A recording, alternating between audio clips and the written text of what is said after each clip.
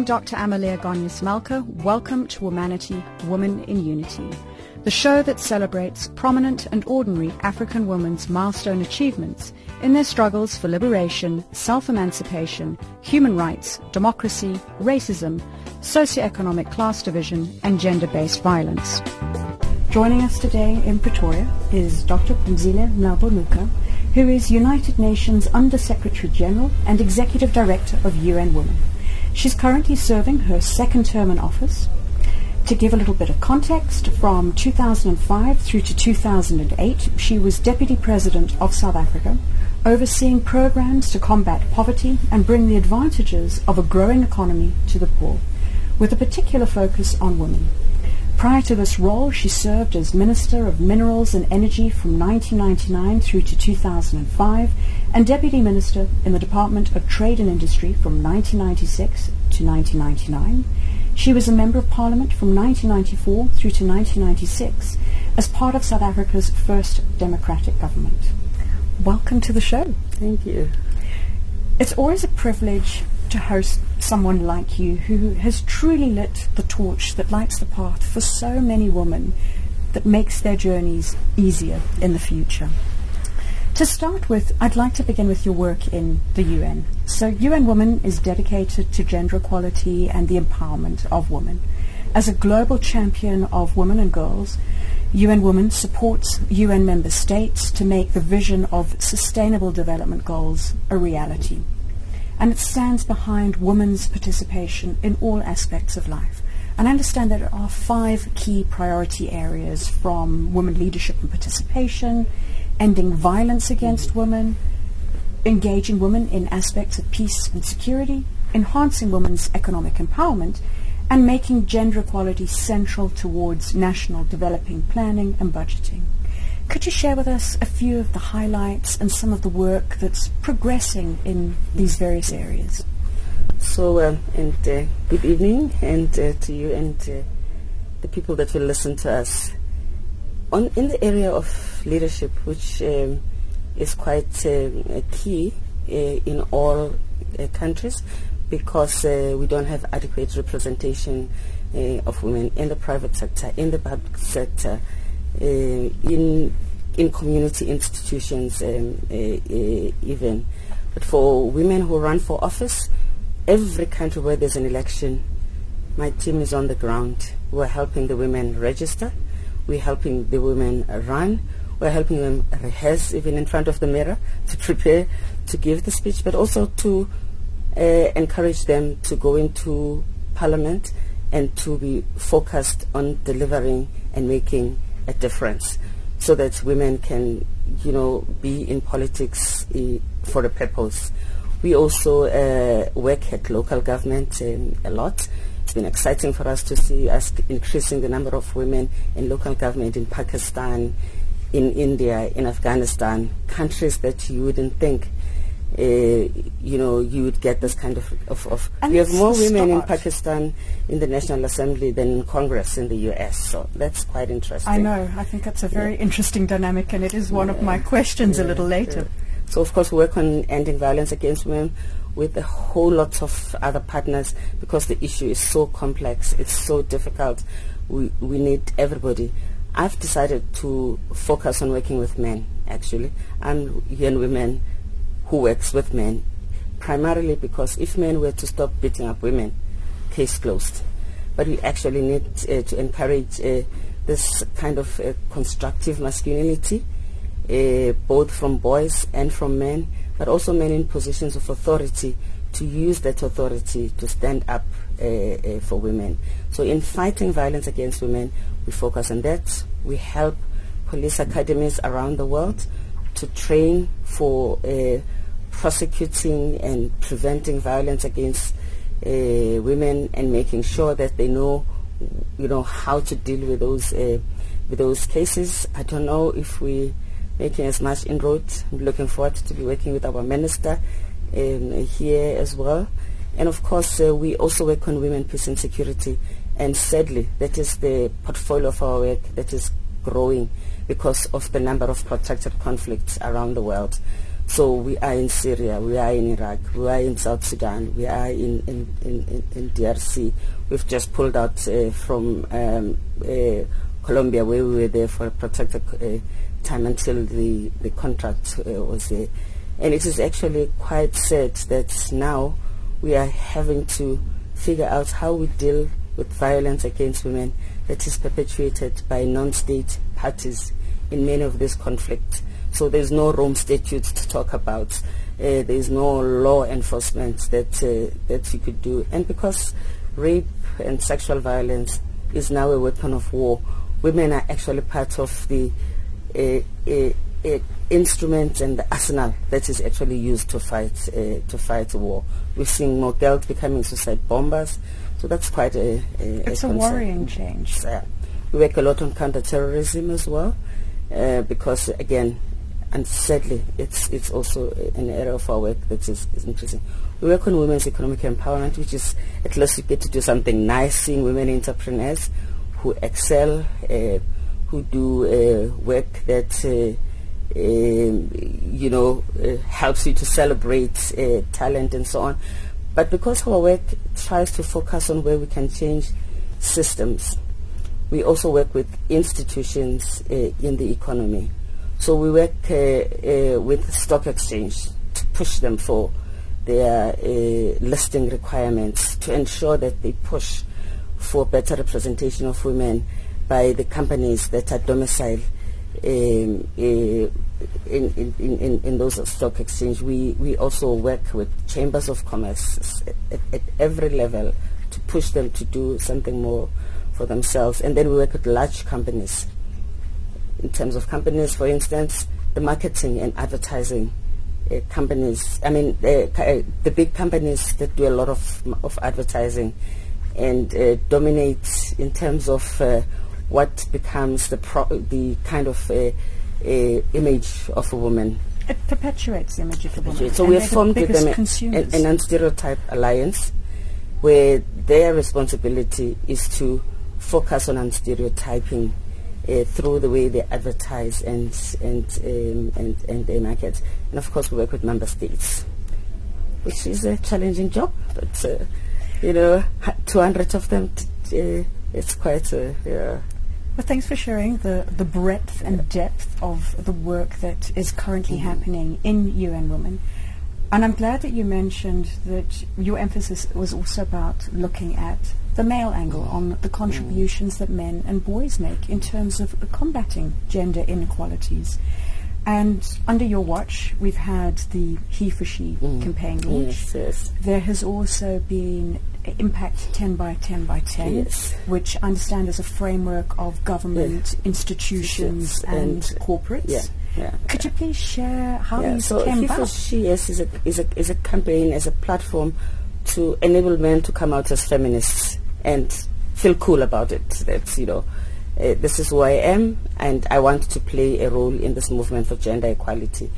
And it is actually exciting because they come with such ideas, the kind of things that probably you and I would not think about.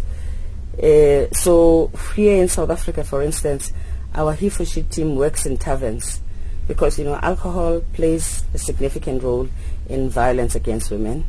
The Catholic Bishops' Conference has partnered with us, so they literally engage in shipping on the subject and also make sure that their patrons in their communities report acts of violence. They actually go to court to accompany the victims if need be. We don't know which way this is going to go, but it is actually quite interesting because these are the most unlikely people that you'd want to work with. But the 10 by 10, where we work with heads of states, for instance, we encourage the head of state to choose an issue that is crucial for their country, that they will take personal responsibility for driving. For instance, the Prime Minister of Iceland is leading on equal pay. They are the country that is strongest on gender equality, but they are not good on equal pay. They are not good on violence against women. They are not good on adequate participation. But he just wants to dedicate himself on equal pay. President of Malawi is focusing on child marriage. the legislation, the implementation, the advocacy that goes with that. President of Indonesia, focusing on trafficking and, making sure that he takes it as his personal pet project to actually follow up and make sure. President of Japan, focusing on women's economic empowerment. So we use also those role models in those communities and beyond, sometimes to be the voices where people will not necessarily engage with us in the same way, because we are the usual suspects. They expect me to say what I'm going to say, but if it comes from the President of Japan, then it's like, okay, why is he talking about this? And people, they pay more attention sometimes. But it's a real paradigm shift, because the struggle traditionally in terms of going for equality has been women fighting for women. But for me, I think apartheid taught me something. When we fought apartheid, it wasn't just us black people, just by ourselves. The struggle was inclusive, and part of being able to make the anti-apartheid struggle so global had to do with bringing everybody and allowing people to be active in their own rights in the spaces that we're in. So I'm literally using the anti-apartheid playbook and trying to now apply it in the fight against gender equality. Well, it sounds like it's working. People have risen to the challenge and are taking it on. In areas of leadership, and one of the things that you highlighted clearly was that we do not see enough penetration of women within the government space as well as the private sector. One of the things that I found is that legislation and quotas are sometimes used as interventions. They're not universally acceptable, but I challenge it by saying, if women aren't given a ticket to the game, how are they going to be players? Well, also, I think for me, one of the most frustrating things on leadership and participation in politics, for instance, where people have to vote, if you don't have a threshold that political parties have to enforce, every election you don't know what's going to happen. It is unsettling. You cannot actually consolidate a power base for women. So yes, some temporary measurement until such time that the stereotypes and the prejudice against women have changed. I think that unnecessary. In one country, the women voted against having quotas, and they had like 15% of women in parliament. They went and we lost everything. It was heartbreaking. So and why? Well, they felt that they wanted to sort of like, that as in Ukraine, they wanted to fight on their own rights. It just sets back that wheel that has been and you have to start all over forward again, and people get really demoralized. Yeah. But on the leadership aspect, I consider that when women occupy positions in government, when they've served as heads of state, that it's significant for several reasons, from demonstrating, one, the empowerment of women in governance, two, that women in these positions, as you said, they serve as role models for men and other women, and thirdly, having suitable gender representation is important for policy development as well as policy implementation. And in your experience, you were Deputy President of South Africa. In your current role, you're serving as United Nations Under-Secretary General and Executive Director of UN Women. Could you share some of your perspectives on this subject? The majority of women, I find, who get into positions of authority do try to think about how can I make this not just work for me, but open doors for other women. Doesn't happen all the time, but I think it happens most of the time. But I think that it is important that everyone who is in a leadership position takes responsibility to be a leader for everybody and to open the doors for as many people as possible, for as many race, gender, abilities as possible, because you also don't want to have everything that will benefit women to depend on women. It's too much on women. And sometimes those that have authority, who just by a stroke of a pen can bring about changes, if we are not engaging with them, we are going to be banging the door all the time. So I think now I'm beginning to finesse the art of finding the open doors and just walking in through them, while obviously you continuously mobilize for banging off the doors, because that is still necessary in a number of ways. So I think for me, getting men to take responsibility in while I'm in this job is my biggest thing, because it's a big constituency to ignore. I feel feminists of my generation, we wasted a lot of time being angry at men and not bringing them along. But also we have to be careful that when they come along, we don't treat them as special peoples, because it is their responsibility to be there for humanity at all its best, because that also could send a different message. So it's a nice one. It's not a popular choice. By the way, there's a lot of feminists who feel, give me a break. Those guys, but you know, there's some nice guys like the ones in this room.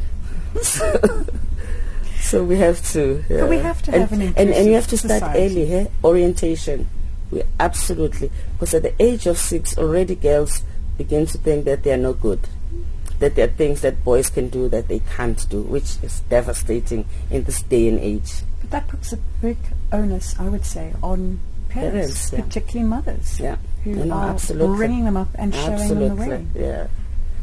Whilst we're on the leadership topic, building female leadership capacity is incredibly important for the future of women across the globe. But yet we see still too few female heads of state. You know, for Africa, for instance, we have formed a network called the African Women Leadership Network. And we are wanting to make sure that we will have a chapter in every country in Africa. We are now having some presence in 34 countries. And the idea is exactly to mobilize as many women as possible to avail themselves for leadership position, but also to stay in solidarity with each other, to make the issues visible, and to also focus on reforms in the spaces where discriminating women has been normalized, because no one ever asks. So in most of the countries that we're in, I never leave a country without going to meet the Electoral Commission just to check what's up.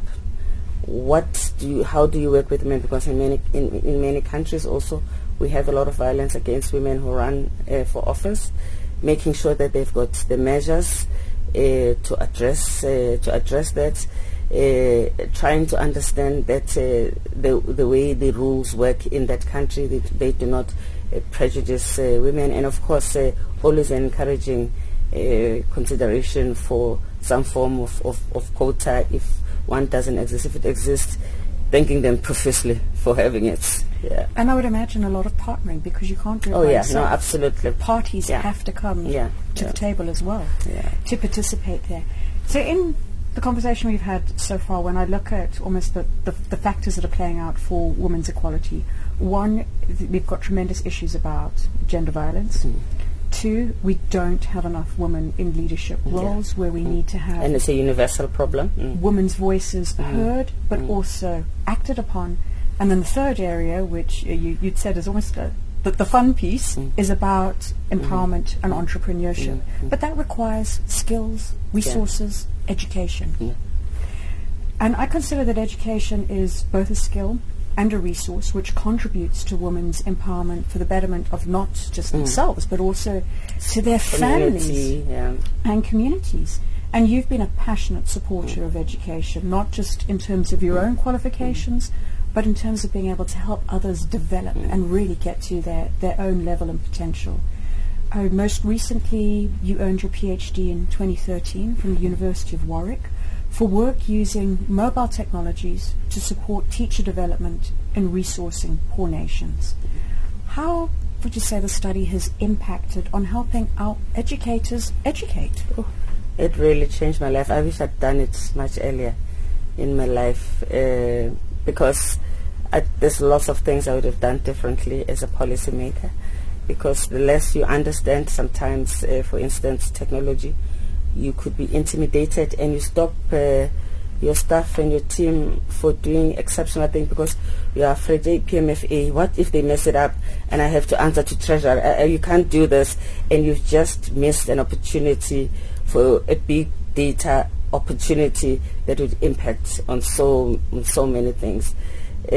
So it was really eye-opener. It was not my field. I just took a leap of faith, went and stayed with really clever young people, old enough to be my grandchildren. Quite humiliating sometimes, making a big nest full of myself, but I mean, learned a lot also from them. So I think I probably am much more open. I mean, already in UN Women, we are using blockchain to facilitate a transfer of money to the women that we support who are in refugee camps. We are experimenting, of course, at this time. But I think if I'd never gone to do my PhD, I would not be one of those people who is always on the front line to try and make my institution to use as much of what is available, and making sure that for these big problems that we're trying to solve, and we want to reach millions of people all at the same time, you cannot do it the traditional way. So it's really been a game changer. Technology is completely revolutionary, and I'd say it demands new skills to function and but also it can be just as much as it can facilitate equality, it can also exacerbate inequality, because there is the technology haves and the technology have not. If you think of a child in Qwaqwa who doesn't have an iPad and a child who's in Sandton, they are learning so much. They are galloping. They are actually leaving their peers behind. So not unless, which is now my thing, I try to engage with policymakers, we need to invest in access to technology in the poorest schools. It's not as a luxury. It is as important as a desk, as a toilet, as any of the basic infrastructure, because otherwise we're making these kids use a typewriter in the age of computers, and they are so ready. They are so ready. And this is what pro-poor budgeting at its core. It's about making this decision and being laser focused in making sure that you don't do the orthodox. Same thing as gender responsive budgeting. You really have to be asking yourself as the Treasury about the extent to which, for instance, if you don't invest in maternal health, the kind of complex problems that you're going to catch up, because people will end up getting sick from preventable disease, which will cost you much more if in the first place you had been proactive. So I mean, there's a lot of I guess unorthodox things that we need to do as decision maker, and I have to say management science doesn't always teach people to be disruptors, which I think is a pity. Someone has to speak to those that are responsible for training in that area about the fact that we may not be preparing the managers for the future. That the future set of skills is completely going to change. But 2 points that you raised, one from technology access, I almost think it should be incorporated in terms of our fundamental human rights structure, because that dividend and the divide is just going to become greater. But also in terms of the types of skill sets, we frequently hear that women are on the back burner when it comes to education along the lines of STEM subjects, as science, technology, and maths, but also, engineering. again, on the issue of STEM, the focus on recruiting students for STEM because they've come through a particular stream from high school to their bachelor's degrees. Everyone uses technology. You can be a leader in the tech world coming from music, because musicians use technology. They know how to use it. They do not need to have done a degree in computer science. So diversifying the way we learn, deploy, and use people's skills, and allowing learning, especially at undergrad, to be multidisciplinary. Someone must be able to do biblical studies and computer science and geography.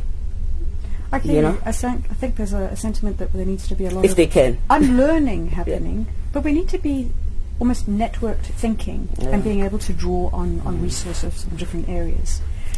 Tonight you are giving an address for the 9th Thabo Mbeki Africa Day lecture titled Gender Equality and Women Empowerment, a necessary paradigm shift in Africa's quest for development and poverty eradication. Long title. You really have to be learned. I'm going to try. Without giving too much away, could you tell us what the central message is? Well, it really is an emphasis on the need to change the structures that govern and overarch. For instance, take the African Union itself. We have a free trade agreement. That is what needs to be engendered, not a piecemeal of microfinance for women is good, but the real game changer, if we're doing a paradigm shift for really addressing poverty, is making sure that the free trade agreement is, when it is being implemented, it will be designed with women traders in mind, because women do a lot of cross-border trade. Yes. Their goods are confiscated. They are subjected to violence when they go around. They get to be arrested. I mean, the stories that I have heard from women who trade are tremendous. It is a real opportunity to think about women when you also develop infrastructure. Which infrastructure truly liberates women? Water, sanitation, energy. If you are NEPAD, that's the game changer for women. So the paradigm is about putting women in the design of the macro and the superstructures that we create in society, because after all, this is the majority. The women are not a side event. It is the center stage in society. You get it right there, everything else falls into place. 100%. They enact their responsibilities onto their family. We're drawing to the end of the interview, and one of the questions that I ask all my guests who've made tremendous achievements in their respective fields is about the factors that they consider to have contributed to their success. Some people speak about hard work, others talk about perseverance. What would you say have been some of your key drivers? I think, and maybe I've been lucky, being able to depend on teams. Wherever I have been, I think I have been able to work with teams of people that I can be supported by and be corrected by, and eat humble pie now and again. I think that thing of just being able to know that every day you decide that you don't know and just work with it, but also when you have a little bit of power, use it. Being decisive, just as important, otherwise you clog the system. So the nice balance between being able to be a team member and making your team not to feel that you are absolutely exercising authority and power over, but you are exercising the power with, but at some time, taking your power and making sure that you take responsibility. So and managing that. Lastly, in closing the conversation today, it is Africa Day. Could you please share a few words of inspiration which you'd like to pass on to our ladies listening on the continent? Well, this continent has such amazing people who do extraordinary things. I would just like to say to the women in the continent, never think that your contribution, your journey, your story is too small. You just will be surprised at how much that is what is going to change your life and the lives of other people without you. Let's stop this thing as Africans sometimes of being just so modest that people think that someone else can do it better than you. Just go there. If you make some mistake, failure is the new success. So go out and do it. Failure is the new success. Thank you very much. We really appreciate you taking the time to join us today on Womanity, Women in Unity, Channel Africa, The African Perspective. Thank you. That was Dr. Phumzile Mhlabongoka, who is United Nations Under-Secretary General and Executive Director of UN Women. We now cross over to listen to part of her address for the 9th Thabo Mbeki Africa Day Lecture 2018, titled Gender Equality and Women Empowerment, a Necessary Paradigm Shift in Africa's Quest for Development and Poverty Eradication. Today, it is Africa Day.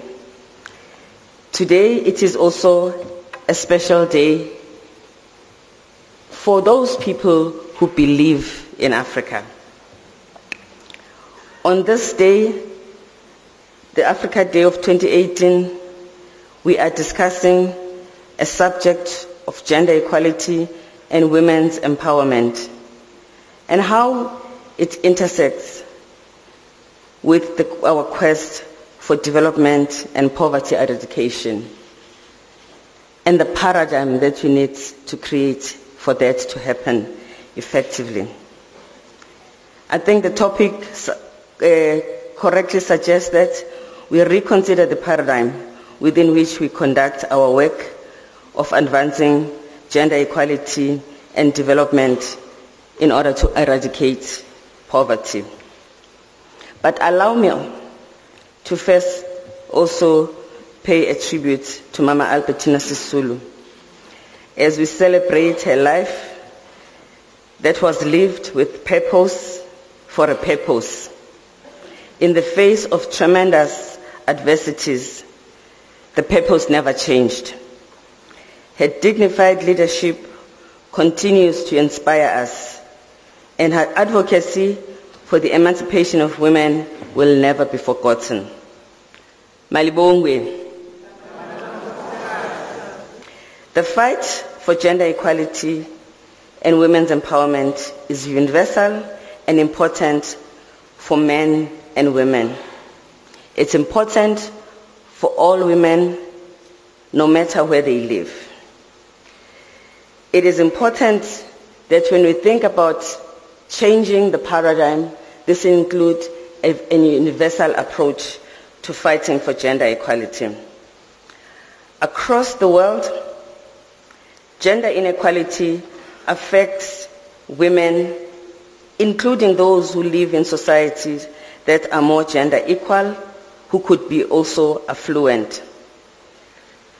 They are not insulated from domestic violence, from wage inequality, from being overlooked when a candidate for a head of state is being sought after.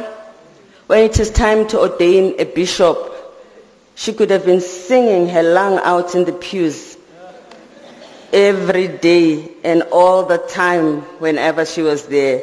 But come time for leadership, she does not feature. So it does not matter where you live and where you are as a woman, this struggle is yours. There is also not denying that the violation of rights of women hits harder on women who live in harsher conditions, such as women who are gripped by poverty, or women who are in societies where crimes against women are tolerated, or located in conflict-affected areas, or in areas where women and girls bear the brunt of the dehumanizing encounters with armed fighters. Our call to women and men is to continue the fight in all countries, because at this point there is no country that has achieved gender equality. And this means, therefore, all hands on deck. Violence against women is a problem in all countries. Impunity is entrenched. A man can be a serial abuser, even abusing famous people in Hollywood for decades, and get away with it. In countries where rights are protected and there's equality before the law, but she will fear losing her income, risk of poverty, and the stigma that comes with it, and keeps quiet. That is why the struggle is universal. Underrepresentation of women in decision-making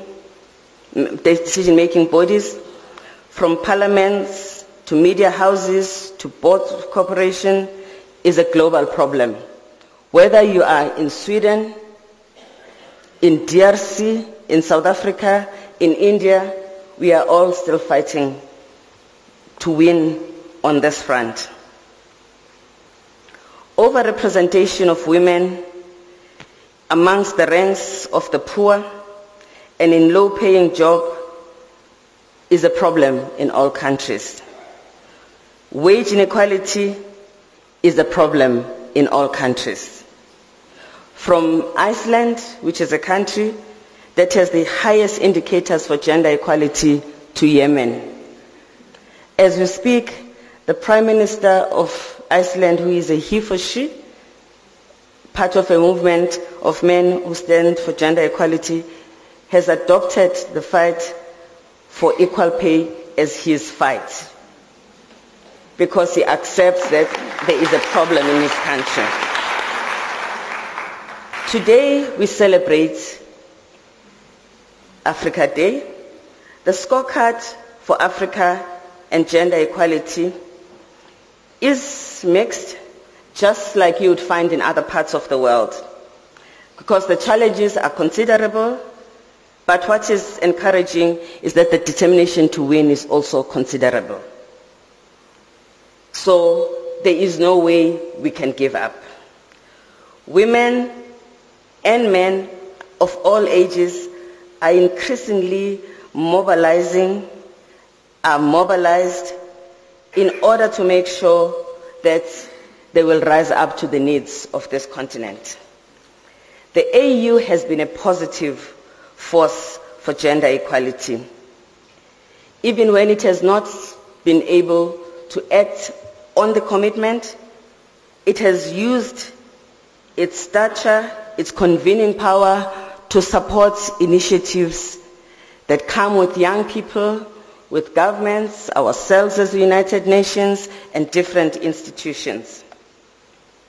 It has also been able to mobilize governments to work together, in particular to pass and adopt legislation that advances gender equality. African women are also taking steps towards building their own movement and strengthening the movements and the organizations they have, in part to ensure that the fight for development and the fight against poverty is also about changing power relations, because we are not fighting for development and power that will make us subservient. In the few months, in last month, we convened in Addis Ababa to inaugurate the African Women Leaders Network, a network that we intend to roll out in the 54 countries in Africa.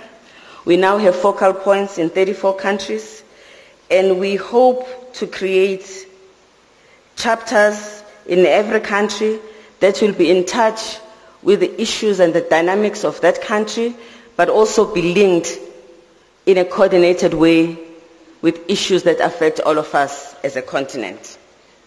The AU also has entrenched gender equality in its institution, fighting to ensure that we reach parity within the institution of the AU.